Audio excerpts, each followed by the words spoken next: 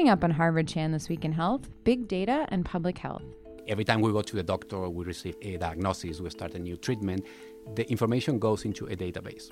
And when you put all of us together, that is a database with millions of data points that can be used for research purposes. In fact, chances are that our own health information is being used right now to gain new insights about health. Researchers are now harnessing vast amounts of information to assess what works in medicine. This new data-driven approach holds promise, but there are some potential risks. And in this week's episode, we'll discuss that with an expert in the increasingly important field of causal inference.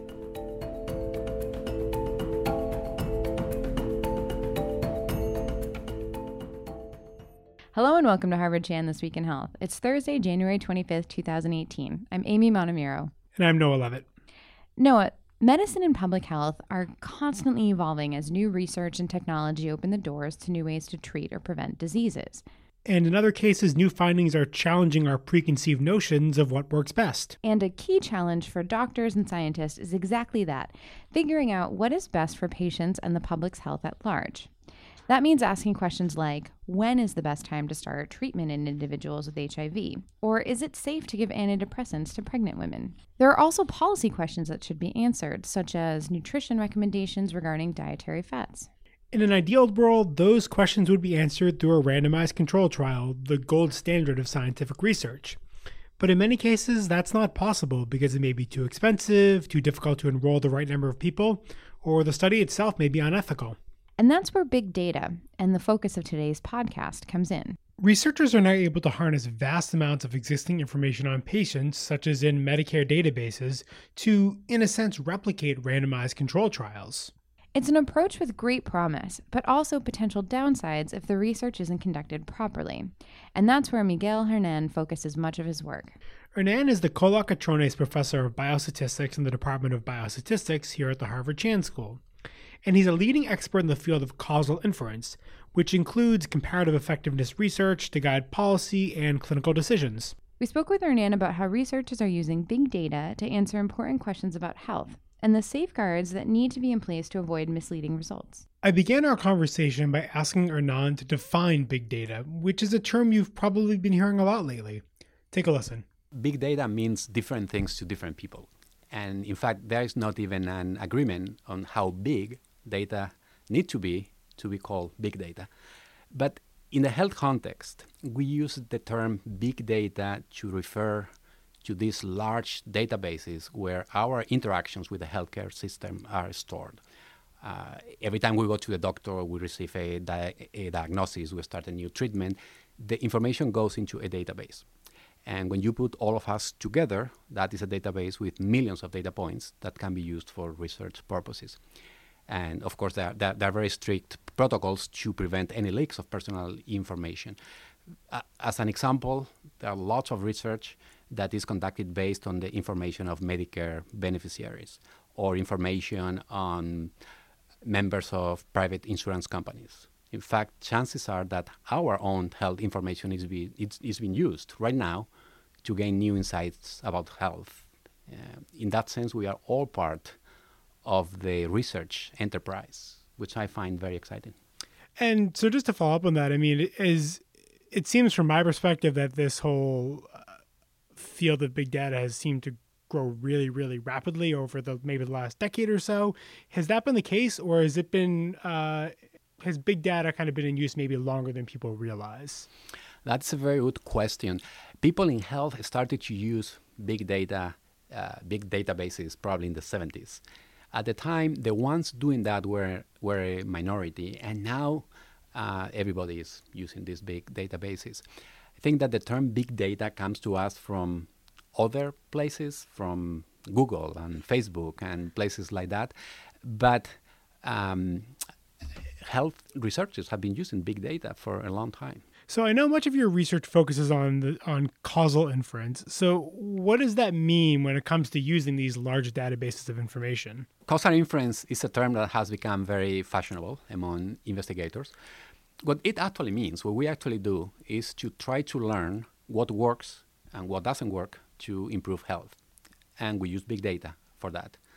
We ask questions like how much screening colonoscopy lowers the risk of cancer, or what is the best time to start treatment in individuals with HIV, or is it safe to give antidepressants to pregnant women? In the past, we had very little data to answer these questions. For each of the questions, we have to recruit participants, collect data, which meant that we have relatively small studies. But in the last decades, with the availability of these big databases, we can study these issues. We can ask these questions and try to answer them in a more efficient way and at a fraction of the cost. And so you touched on it there that, I mean, the standard for assessing one of these questions might be to do a randomized control trial, recruit participants. But what big data allows you to do is to maybe measure the effectiveness of an intervention without having to do that. So can you give an example of where that might occur? Sure. Well, first of all, you mentioned randomized trials, which have historically been the gold standard to learn what works and what doesn't. And the idea of a randomized trial, as I'm sure many of our listeners know, is that we assign people to 2 different treatments, and we assign them at random to 2 different treatments. Then we compare the outcomes between the 2 groups. And because the treatment assignment happened by chance, any differences between the groups have to be due to the treatment they are receiving. So this is the best possible way of making causal inferences. Now, in the real world, there are many practical difficulties to carry out randomized trials. Some trials would be so expensive that we cannot even consider them. Others would not be ethical. Suppose that we want to learn about the risk of birth defects. Well, we cannot conduct a trial in which we intentionally expose pregnant women to dangerous treatments. Other times we are interested in the long-term effects of treatments, maybe after using them for 10 or more years, and again, a randomized trial would not be practical. So as much as we love randomized trials, in many cases, we are not going to be able to conduct them. And that is when we use big databases. In those cases, our best chance to learn what works is really the use of these big databases. And even when we can conduct a randomized trial, when we can actually do it, we will have to wait 3, 4, 5 years until we know the results from the trials. And in the meantime, we still need to make decisions. For those decisions, again, we need some information which will come from big databases. So in a sense, are you basically taking existing data that's out there and then kind of modeling what has already happened in the real world and drawing conclusions from that? That is exactly what we do, and that is what causal inference is. So we take the data that has happened already, and we try to use this data to emulate a randomized trial that we would like to conduct, but we can't. And so what are some of the benefits of this approach? And then on the flip side, what would some of the risks be?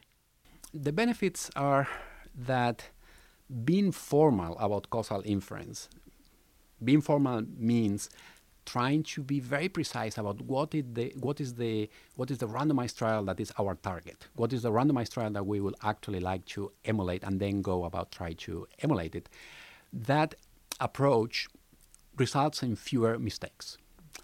If we try to do it in a more casual way in which, well, we have data, we do a data analysis, we find some associations and we're trying to give them a causal interpretation, it's more likely that we will make mistakes. For example, a naive data analysis will find that cigarette smoking during pregnancy is associated with lower mortality in babies with low birth weight.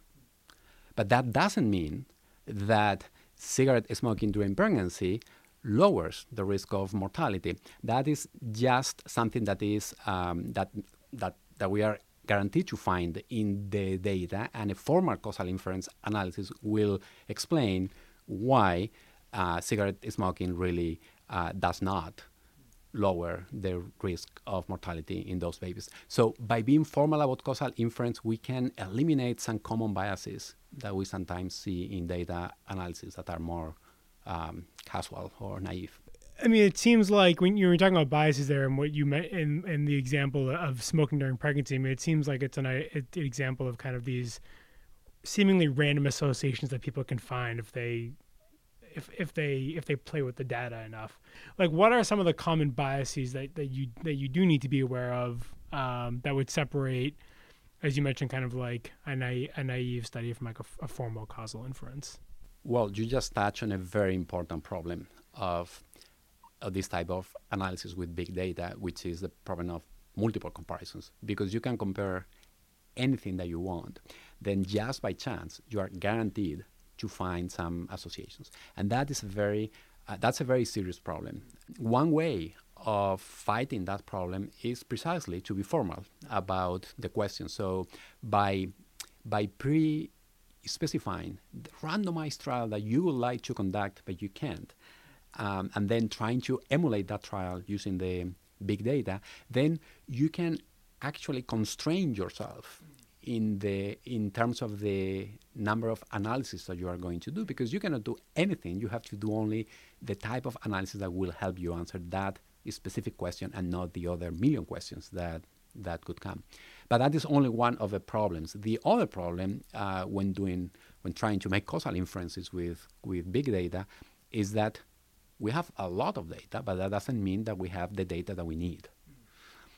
Of course, we need data on the treatments of interest. We need data on the outcomes of interest. If we are trying to estimate the effect of aspirin on stroke, we need data and good data on aspirin and good data on stroke.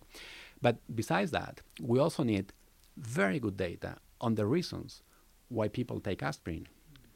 Because people who do take aspirin and people who don't take aspirin in the real world are different.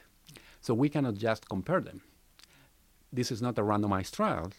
Therefore, if we just compare people who take aspirin with probably people who have a higher risk of heart disease to start with, and people who don't take aspirin who have a lower risk of heart disease, then they will have different risk of stroke, but not because of aspirin. It's just because there are different types of people. That is the problem that randomization solves, and that is a problem that we have in this type of studies. So we will need very good data on the variables that make the treated and the untreated different. And that is, I would say that's a main limitation of many of these analyses, that in these large healthcare databases, we may have high quality information. Sometimes we can have high quality information on treatments and high quality information on outcomes, but not always high quality information on these prognostic factors that are needed for a valid analysis. On some level, you're a little bit at the mercy of the data available to you, where if the data on a particular intervention or the variables are not right, you might not be able to proceed. So is that a challenge that researchers find themselves running into a lot, where they do want to do this type of research, but the data just doesn't exist yet? Absolutely.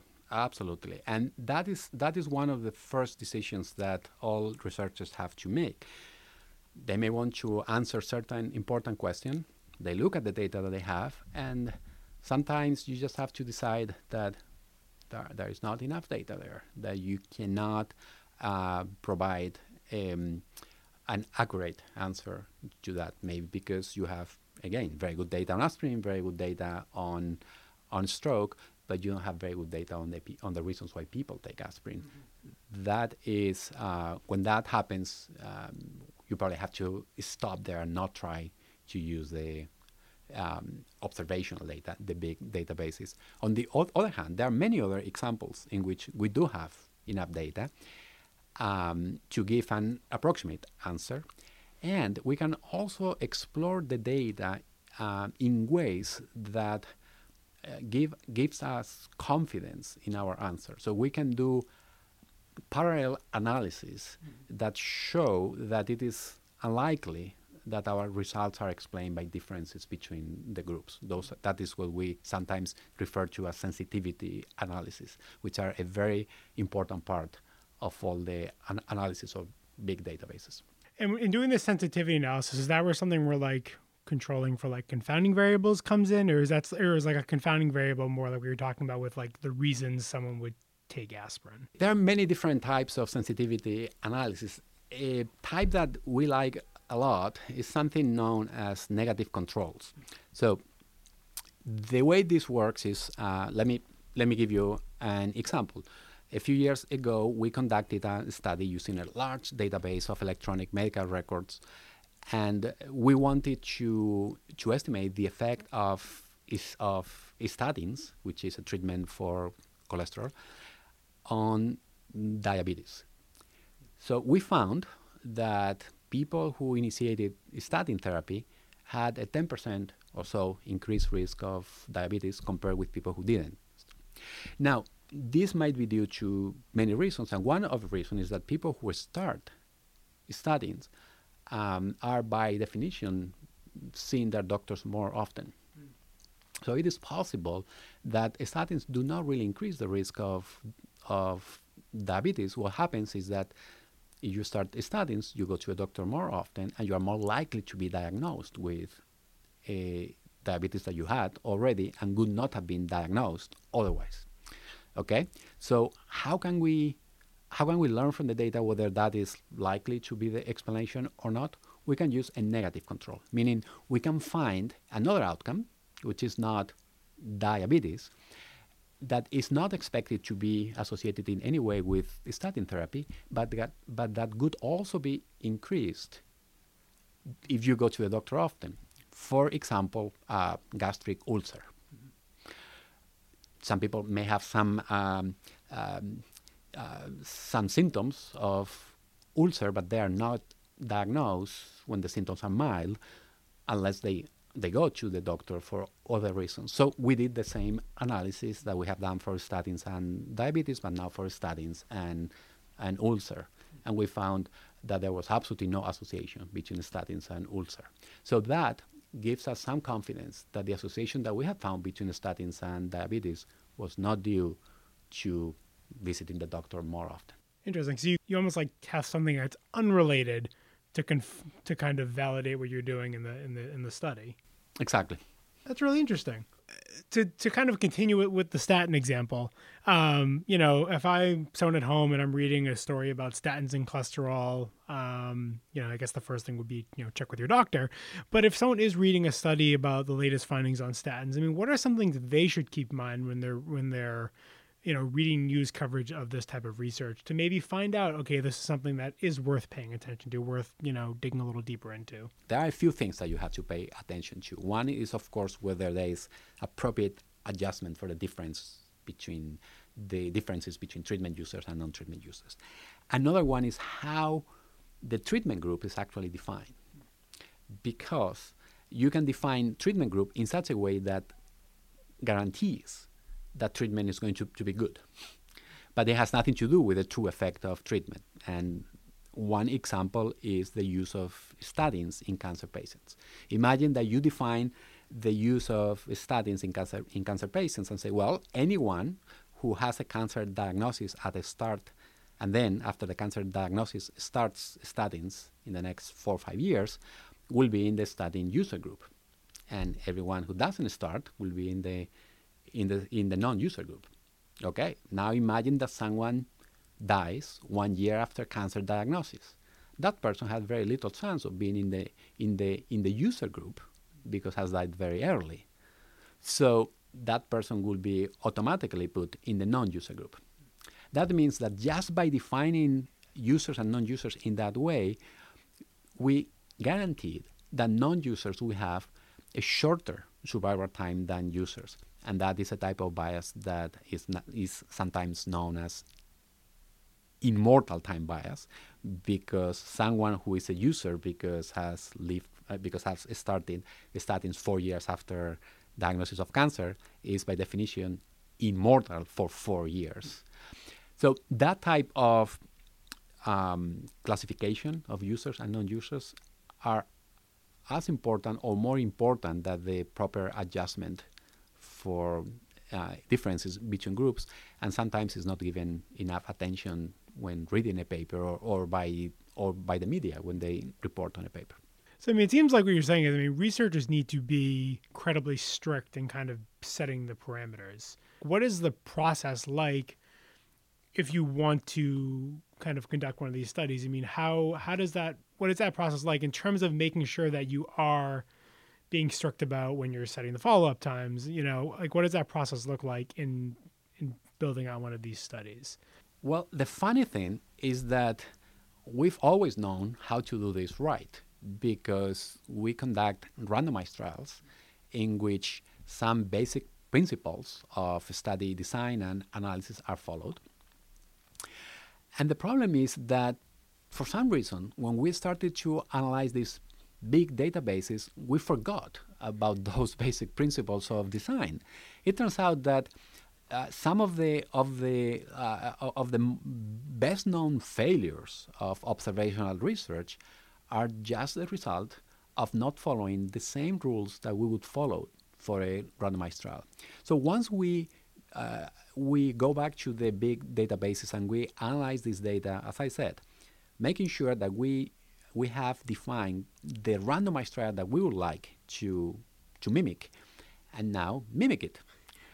If we do that, then we will define our groups correctly, we define the follow-up correctly, and the only thing that is left, and only is in quotes here, the only little thing that is left is to adjust correctly for the differences between the groups. That's always going to be the biggest limitation of observational research from big databases, that we don't know if we have adjusted for all those differences. But all the other problems like the immortal time bias or other types of selection bias, etc., those are just self-inflicted injuries that we can very easily eliminate.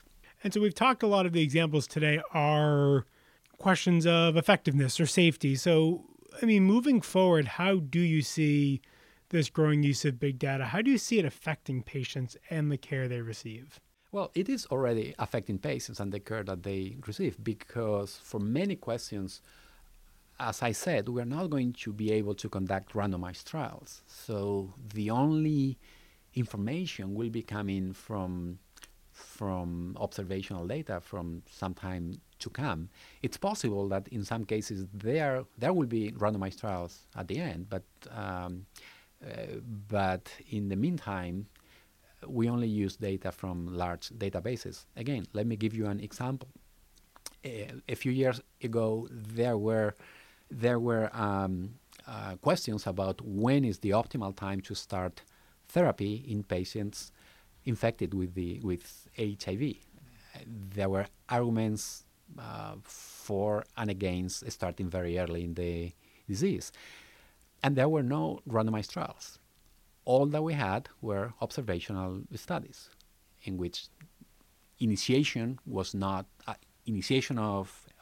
HIV therapy was not randomized, but you could compare groups that initiated at different times, adjust for all the differences between all those groups, try to mimic the target randomized trial as well as possible, and all of those studies found that early initiation was better than delayed initiation. So the clinical guidelines for the treatment of HIV were changed based on the observational studies. A few years later, a couple of randomized trials were conducted that confirmed what the observational studies had found. But for that period of time, the only thing that we had were observational estimates. I mean, is that in a way kind of the ideal scenario, that you conduct the observational research, maybe it influences policy, and then when down the line, when you can conduct the randomized control trial, it's done, it validates what the original study said. I mean, is that a situation you think will play out more often in the future? I think so. I think that this is going to happen more. Of course, this is the ideal situation. It's possible also that in some cases the randomized trials will not validate what the observational studies found. In those cases, we will learn something about what is that we did wrong with the observational data. But in the absence of the randomized trials, is either making these decisions based on no information at all, or based on the limited information that we can obtain from big data. And so just a last question. I know you run a MOOC through Harvard X, was a free online course focusing on causal inference. So if people listen to this podcast, they're really fascinated, they want to learn more about this, can you just kind of tell me a little bit about that course and what it focuses on, and then what you hope the course participants will learn? Well, that is a course that describes the theory of causal graphs in non-technical terms. So causal graphs are a very helpful tool because that's how we express the assumptions that we have, the knowledge that we have about a causal problem, and based on a few graphical rules that you will learn in the course, then make decisions about how to best analyze the data.